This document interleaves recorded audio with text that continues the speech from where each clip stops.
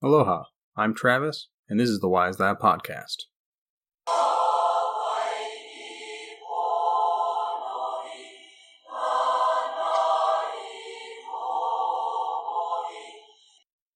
Of what number this newly discovered archipelago consists must be left for future investigation. We saw 5 of them, whose names, as given by the natives, are Oahu, Kauai, Niihau, Lihau, and Kohala. I named the whole group the Sandwich Islands, in honor of the Earl of Sandwich. Before we get into our introduction quote I just read, I wanted to quickly highlight the first word I used in today's episode, aloha. If you regularly listen to the show, then you know that I usually start my episodes with the greeting, hi. As today's episode is all about the Hawaiian Islands, I thought I would keep my greeting in theme of the episode and so use the familiar Hawaiian greeting. In English, we think of aloha as just a simple greeting and a simple parting. But according to Lauren Andrews, an early American missionary to Hawaii, aloha is more of a concept and define the word as follows. A word expressing different feelings, love, affection, gratitude, kindness, pity, compassion, grief. The modern common salutation at meeting, parting. Saying aloha then has a cultural meaning and is a concept with a similar word in all Polynesian languages.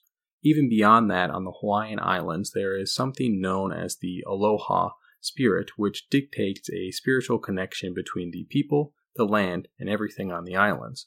It is thought that this type of attitude was inspired by being so isolated from any other population center and having to rely on each other to survive.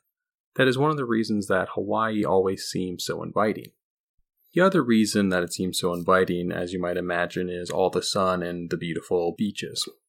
Over the past couple weeks, my home has been hit by some freezing rain, blizzards, and rather constant sub-zero temperatures. I'm personally someone who has summer ranked as his favorite season, and my family usually teases me that I am a freeze baby, so in the months of cold, I like to Google pictures of tropical paradises and stare longingly at the beautiful water and perfect sandy beaches, and just picture that I'm there. This year I thought I would put that hobby to good use for a change by studying one of the islands and creating an episode. Something that has long fascinated me is learning the meaning behind place names and exploring the origin and history that go with them. That is why this week we are going to be asking why the Hawaiian Islands have the place names of Hawaii, Niihau, Kauai, Oahu, Molokai, Lanai, Kaho'olawe, and Maui. And before we get too far into it, I did Google the pronunciation of all of these Hawaiian words, but I am not exactly a linguist, and I absolutely am going to mispronounce some of the words, so apologies ahead of time. Our introductory quote came from Captain James Cook's posthumously published book, A Voyage of the Pacific Ocean, Volume 2, which debuted in 1784. We briefly mentioned Captain Cook in our episode about the continents for his role in the naming of Australia. In addition to exploring the eastern coastline of Australia, Cook was known for his extensive travel throughout the entire Pacific Ocean. He was responsible for initiating contact between Europe and the Pacific Islands for the first time. The opening quote describes Cook's first impression of the islands that we know and love today as the Hawaiian Islands. As alluded to in the quote, Cook named those islands the Sandwich Islands, and it was with this name that the islands were first drawn onto his map. John Montagu, the 4th Earl of Sandwich, was the First Lord of the Admiralty and was the main benefactor of Cook's expedition. During the Age of Exploration, it was common practice to name prominent discoveries for the person footing the bill, and these islands seemed like they would have a special place in history and therefore be worth naming for such a prominent figure. The Sandwich Islands became the prominent means for referring to the islands for foreigners from 1784, but the locals never budged from using their native place names. In the 1840s, these native place names started to take precedence, and today are the only means for referring to the Hawaiian Islands. However, we should not feel too badly for Lord Montagu. He may have lost his island legacy, but his knack for ordering his servants to bring him meat shoved between 2 slices of bread has secured the sandwich legacy for all eternity. Legend goes that Sandwich would often be too busy to take the time to eat a normal meal, so he had the innovative thought for his more portable meal. As the other nobles saw it, they asked their servants to bring them what Sandwich was having, and thus the sandwich was born. But enough about sandwich, let's get back to paradise. Perhaps my favorite thing to study about different cultures is their traditional creation story.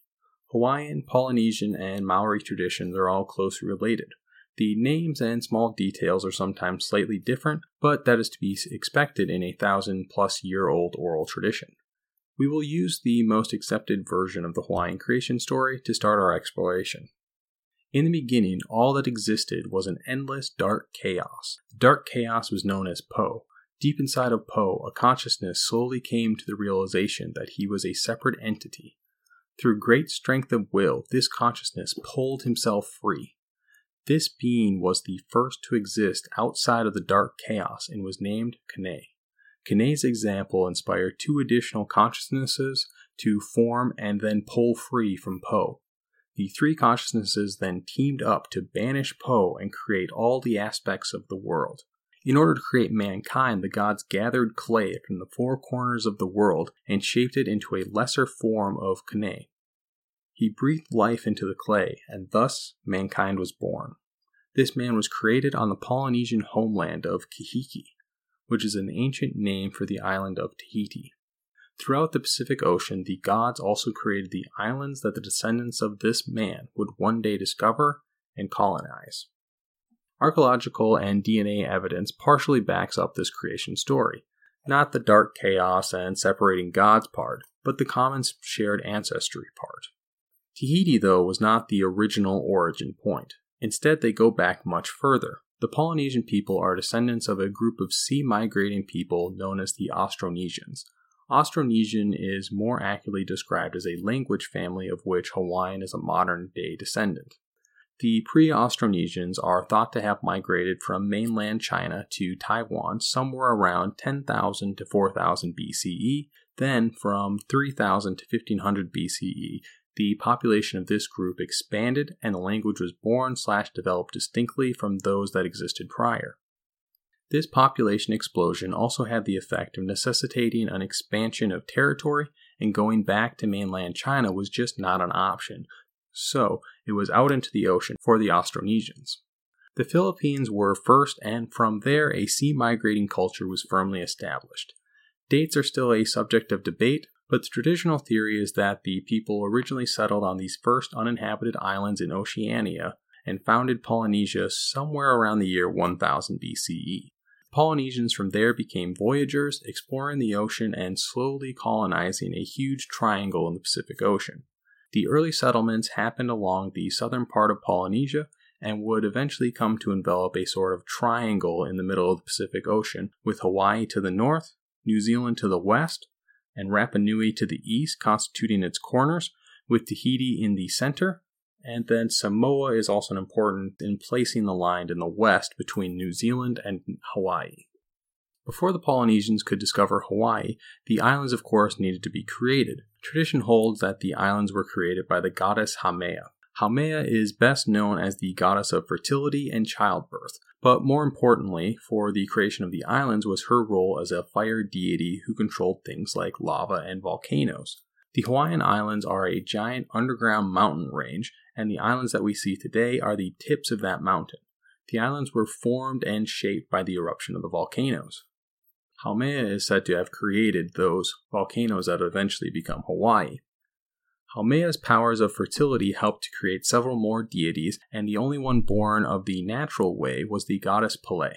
Pele's powers were primarily inherited from her mother in the form of the ability to control fire, lava, and volcanoes in general. Pele was born on the homeland island of Tahiti, but over time was forced from the island of her ancestors and fled to the north aboard a custom-built canoe. She sailed off and found an undeveloped, uninhabited mass of volcanoes sticking up out of the ocean. She landed and shaped the 5 surrounding volcanoes into one big island that would come to be known as the island of Hawaii. After arriving on Hawaii, she would actually be chased down and killed by her sister. When a goddess dies, she only loses her physical body, so her spirit retreated into a crater on the volcano Kilauea. Ever since then, she has resided inside the volcano and has become a kind of patron deity of the island of Hawaii, even to the point that Pele is still worshipped by local Hawaiians to this day. From that point forward, she shaped the islands and would make them livable to humans in time. A more internationally famous tradition holds that a cultural hero named Maui was responsible for pulling the islands of Hawaii to the surface with his legendary magic fishhook. Sometimes deemed a trickster god or demigod, scholars generally place Maui more into the category of folklore, as his stories were told and retold by generations, but few actually worshipped him. It is still unclear from the oral tradition whether the story of Maui pulling the islands up and thereby creating the Hawaiian Islands, or the story of Pele was the older tradition, or which was more readily believed to be factual. It is also possible that they were complementary tales, that is to say that Maui pulled the islands to the surface, and then Pele landed on the islands and used her power of flame to shape them into the 8 main Hawaiian islands. Either way, these are the 2 most popular traditions for how Hawaii was created by the original Hawaiians. For hundreds or thousands of years old creation tales, these stories of Hawaii's creation actually are not that far from the truth. The Hawaiian island chain, or archipelago, was developed when the Pacific Plate moved over a hotspot. The movement of the plate was in a northwesterly direction at a rate of 51 kilometers per million years. As this movement occurred, it created the mountain range as the magma from the hotspot was forced up and created each one of the islands one by one. The movement has made it so the oldest islands lay to the northwest, which is why those islands are the smallest, as they have largely eroded since first appearing 28 million years ago. Due to this erosion, some are not even classified as islands and are instead classified as atolls. The youngest and largest of all the Hawaiian islands is the island of Hawaii, sometimes nicknamed as the Big Island due to its size and in an effort to distinguish it from the state. This island first appeared only about 400,000 years ago, and today remains the only island whose volcanoes are still active, although that discounts the still submerged island of Lo'aihi. The most active of Hawaii's volcanoes is Pele's supposed home of Kilauea. Kilauea is the 5th and youngest of the 5 shield islands that form the island of Hawaii. It is only 250,000 years old total, and is thought to have emerged from the water some 100,000 years ago. It famously has erupted near continuously since 1983 and made headlines last year when it destroyed the resort Hawaii Vacation Land. Its name comes from the Hawaiian word that means spewing or much spreading in honor of the volcano's near constant spewing lava. Hawaii's 5 shield volcanoes erupted so near one another that over time they formed together into one island that today accounts for nearly 63% of Hawaii's landmass. But as 3 of those volcanoes are still considered active, it only boasts about 13% of the state's population. To provide some context, the island of Hawaii is the largest single island in the United States and 3rd largest of the Polynesian islands. The only larger ones are the North and South Islands of New Zealand. Whether you want to say that the Hawaiian Islands were raised by Maui and shaped by Pele, or raised by the Pacific Plate and hotspot, and then shaped over a million years of exploding volcanoes, one thing that is without doubt is that by the year 300 this archipelago was ready for discovery and human habitation. The early history of Hawaii, from the first settlement to the exploration by Cook that introduced the 2 cultures to one another, is a bit difficult to know with certainty. This is partially due to the fact that the native Hawaiians did not develop a system of writing. This means that right up to the time of Cook's arrival, the Hawaiians lived in what we term a prehistoric civilization that relied on oral tradition to chart their history rather than written records. Oral tradition is great and can teach us a lot about what cultures were like and held dear, but is also notoriously inaccurate as a form of record. It is one of the reasons why the likes of Romulus and Remus are deemed legends, and Homer is not viewed as an accurate depiction of the Trojan War. These traditions contain remarkably useful information, but can also change over time. Archaeology is starting to become more common in Hawaii, and scholars are starting to find artifacts that are greatly deepening our knowledge of pre-contact Hawaiian life, but it is hard to verify oral tradition with artifacts alone. Oral tradition also suffers as it is only as good as the combined team of speaker, listener, and translator. As you listen to the creation story I presented earlier, you might have noticed how it sounded somewhat similar to the Christian tradition found in the Bible. Is this because ancient Hawaiians actually believed this, or is it an interpretation of the Christian missionaries who originally recorded the creation story? We just do not know. There is a very wide date range given for when the first settlement on Hawaii occurred. It could be as early as the year 124 CE, but a later date is generally more accepted. Professor Patrick V. Kirch has firmly established himself as one of the foremost experts on Polynesian history and culture. He is a professor in the anthropology program at the University of California, Berkeley. His books are generally considered the standard textbooks for Polynesian and Hawaiian study. His books usually provide a range from 300 to 600 CE for when Hawaii was discovered and colonized by Polynesians from the Marquesas Islands. More recent theories based on finds of radiocarbon dating place the date of discovery closer to the year 1000. The Mauna Kea Adds Quarry is one of the many important archaeological sites that are giving us new insights into the early history of Hawaii. This quarry was used by Hawaiians to obtain basalt and make various stone tools. Radiocarbon dating indicates that the quarry was in use by the year 1000, with more intensive use after 1400. This would seem to indicate a later initial settlement of Hawaii than those presented by Professor Kirch, but we do not yet have enough information to disprove his 300 to 600 theory. Whenever it happened, we know that the first settlers were from the Polynesian Marquesas Islands. Early European theories for the discovery of Hawaii and its Pacific Island neighbors was that it occurred by accident. Shipwrecked sailors washed up on the island and then had no choice except to start a new life on these new islands. This theory was based on a belief that there was no way that the Polynesians could have possibly been advanced enough to colonize a region as vast and spread apart as Polynesia. This theory has since been debunked. It is true that some islands may have been discovered by accident, but the actual settlement and colonization shows a highly developed plan. This has been proven by careful study of the boats used by early Polynesians and tests aboard these canoes built only using contemporary technology, methods, and navigation theories have stood the test of the open ocean. This, along with study of proposed settlement sites and patterns, prove that a well-laid plan was made for the settlements of all the far-flung islands of Polynesia, partially proven by the fact that women, children, and provisions all appear to have been part of the early settlements. This suggests a careful planning ahead of time. The discovery of Hawaii is one steeped in legend. The first recording of the most common legend comes from Thomas George Thrum's The Hawaiian Annual and Almanac, which provided articles and statistics about all things Hawaii. The first edition was published in 1875 and was published annually for at least 51 years, as each of them are available online at the eVols website. Some believe it is an authentic rendition of Hawaiian tradition, others believe it is a later creation, while still others believe it is somewhere in between. The discovery of the island of Hawaii started as a voyage of exploration much like any other. A boat left Marquesas Islands and journeyed north. Some versions say that the boat was blown off course, and others say it was purposely seeking new terrain. Either way, the crew came across a previously undiscovered island. The captain of the ship was a man named Hawaii Loa, and when he looked around the island for the first time, he realized it was the perfect location on which to build a new life. He journeyed back home to his wife and children, then gathered a group and set off to colonize the island. Hawaii Loa became the first chief of the new island, and in his honor, it was named after him.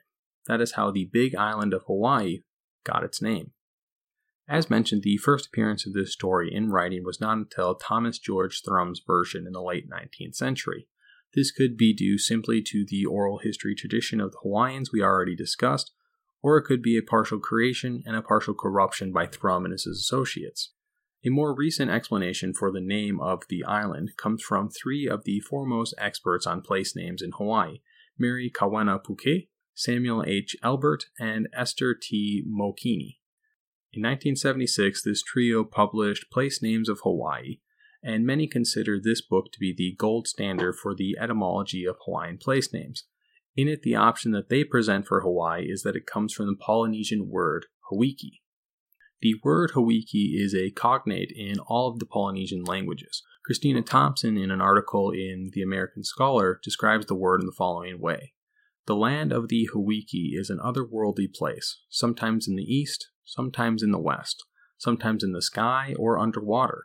It is a land and a source of life, a place of plenty, a paradise, but it is also a place of death and separation, and those who pass over to Hawiki are lost to this world. As Hawaii was the first island to be colonized of the archipelago, it could make sense to name it after this homeland tradition that Thompson describes. So this is a possible alternate theory for the etymology. One thing that is nice about the Hawaii Loa story is that it ties into the name of 3 other islands. As you recall, Hawaii Loa settled the island with his wife and children. Once the children were grown, they each followed in their father's footsteps by taking a group and founding settlements on the 3 neighboring islands. In a similar vein to Hawaii, the 3 islands were named after their founders and first chiefs. The eldest son went to the second largest island, and his name was Maui. Hawaii Loa's daughter moved to the 3rd largest island, and her name was Oahu. Hawaii Loa's youngest son was named Kauai, and he founded the 4th largest island. If there was no Hawaii Loa tradition, that means that this tradition for Maui, Oahu, and Kauai was also not in existence. Whether or not the story of Hawaii Loa is true, it is still possible that these islands might have been named for early chiefs or other early prominent members of the island. Place names of Hawaii does provide alternate options for each of these 3 islands. In the Hawaii Loa story, his son Maui is named after the cultural hero Maui, so indirectly the island was named for the god Maui. In place names there is no indirectly, as they advise that the island is named directly for Maui.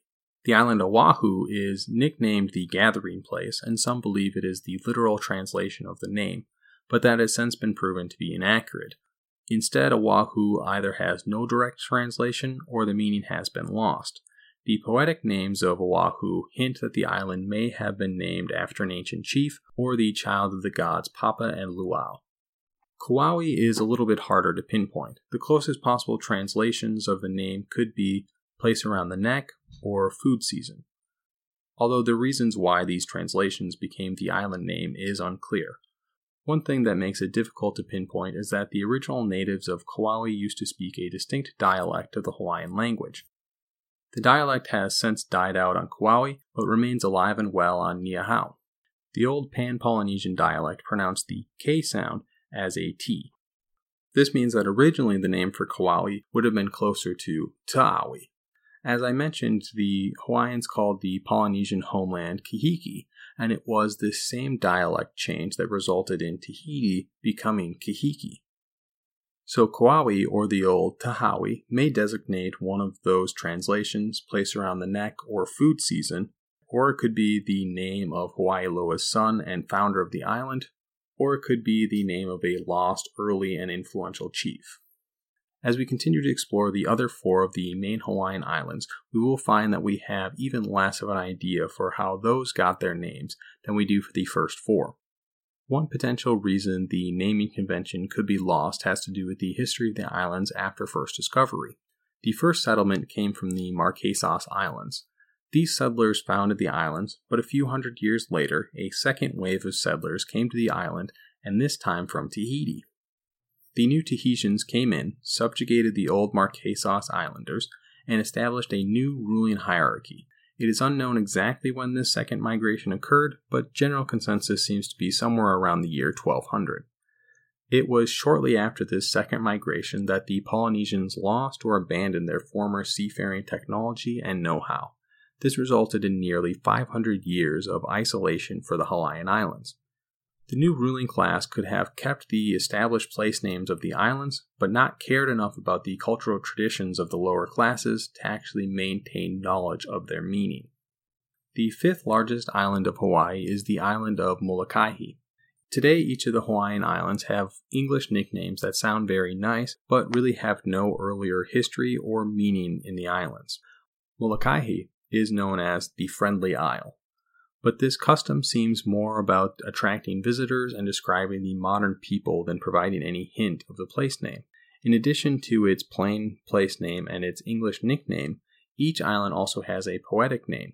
It is unclear how old the poetic names are, but adding poetic epithets to names is a common occurrence in oral history, so it does seem like it is a very old tradition. The most common poetic name is Molokai Nui a Hina, This translates to Great Molokai, Child of Hina. Hina was an important goddess throughout Polynesia and is perhaps best known as the deity who brought coconuts to Tahiti. On Hawaii, Hina is a little more difficult to explain. Hina is either a common name amongst different goddesses in Hawaiian tradition, or multiple traditions exist for Hina, or Hina has the ability to shapeshift and appears in multiple bodies throughout the long history of a mythic past. No matter which of those options it is, it does seem that she was an important goddess to the island of Molokai. The naming of an island could indicate that the island itself is the child of Hina, that the island was named for the child as a way to honor them both, that the child of Hina founded the island similar to how the other islands received their names, or that an early chief of the island claimed divine descent from the goddess, and in the generations that followed, the island was named for him. In the hundreds of years between the second migration from Tahiti and the Captain Cook expedition, the island shared a culture and language, but the ruling elite was largely independent on each inhabited island. The island of Lanai is said to be a little bit unique amongst the islands. This island was said to have been haunted by Aqua Ino, which are a sort of evil spirit. Aqua means God and Ino means evil. This superstition led to the island being avoided by ancient Hawaiians, except in cases where they would banish troublemakers. A prince of the island of Maui was particularly rambunctious, and after several failed attempts at reform, the chief of Maui felt he had no choice except to banish his son to Lanao. The prince was named Koala Au, and after a few nights was able to successfully banish the spirits from the land. This legend resulted in the island historically being named Lanai o Kalalawe.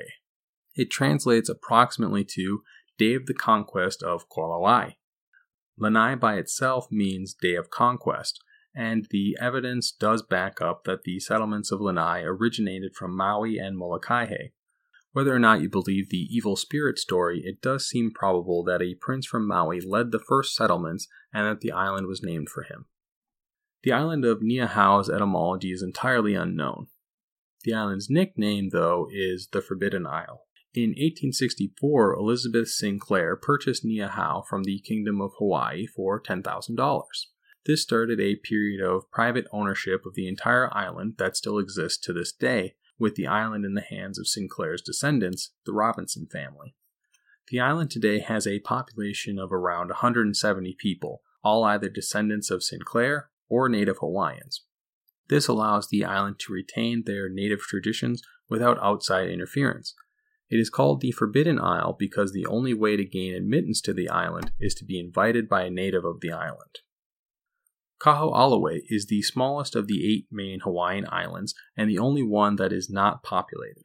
Around the year 1000, the Polynesians who settled the islands also set up a settlement on Kaho'olawe, but the lack of fresh water combined with the slow erosion made sustained settlements nearly impossible. If it were not for the large stone quarry, the Hawaiians likely would have outright abandoned the island, but even with it, the belief is that the island never rose above approximately 200 inhabitants at any one time.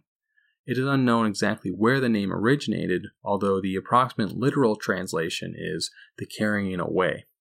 In this case, as if carried away by ocean currents. This could reference the erosion of the island or that the fresh water on it was carried away by the ocean saltwater currents.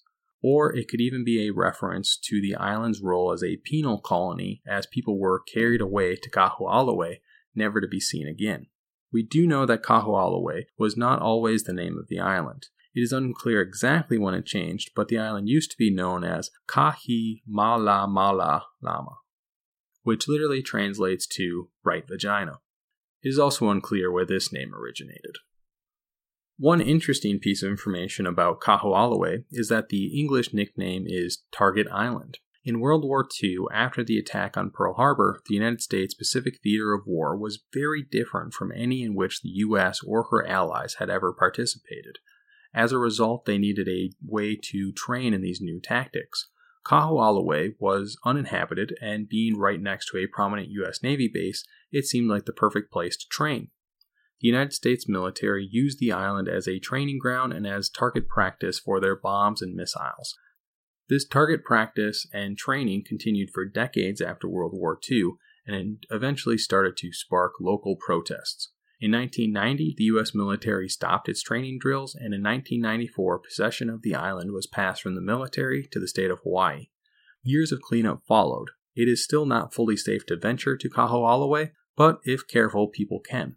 The island is currently reserved for only cultural and traditional use of the island by Hawaiian locals. 4 years after James Cook's initial visit to the Hawaiian Islands, the king of the island of Hawaii died, and this set off a monastic struggle between his son and his nephew. The nephew would win the struggle and become sole ruler of the island. He is known to history as King Kamehameha the Great. Once King Kamehameha had solidified his rule on the big island of Hawaii, he set his eyes on the remainder of the inhabited Hawaiian Islands. After a series of battles, he swept through the islands like a great King Kamehameha wave and established a hegemony over each of the islands. In 1795, he established the Kingdom of Hawaii with complete control over the islands of Hawaii, Oahu, Maui, Molokai, and Lanai. In 1810, the final 2 inhabited islands joined when Kauai and Niihau voluntarily joined the kingdom. The descendants of King Kamehameha I established the kingdom in the international community. It is largely the legacy of the kingdom that the islands were able to reclaim their more native name and banish the Sandwich Islands to the dustbin of history. Okay, that does it for today. Thank you for listening to this episode of the Why Is That podcast. Be sure to subscribe to the show as it is available on all major podcast apps, including Acast, Podcast Republic, Apple Podcasts, Stitcher, Spotify, iHeartRadio, Google Podcasts, and wherever else podcasts are streamed. The website and contact information are all in the episode description. Until next time, cheers.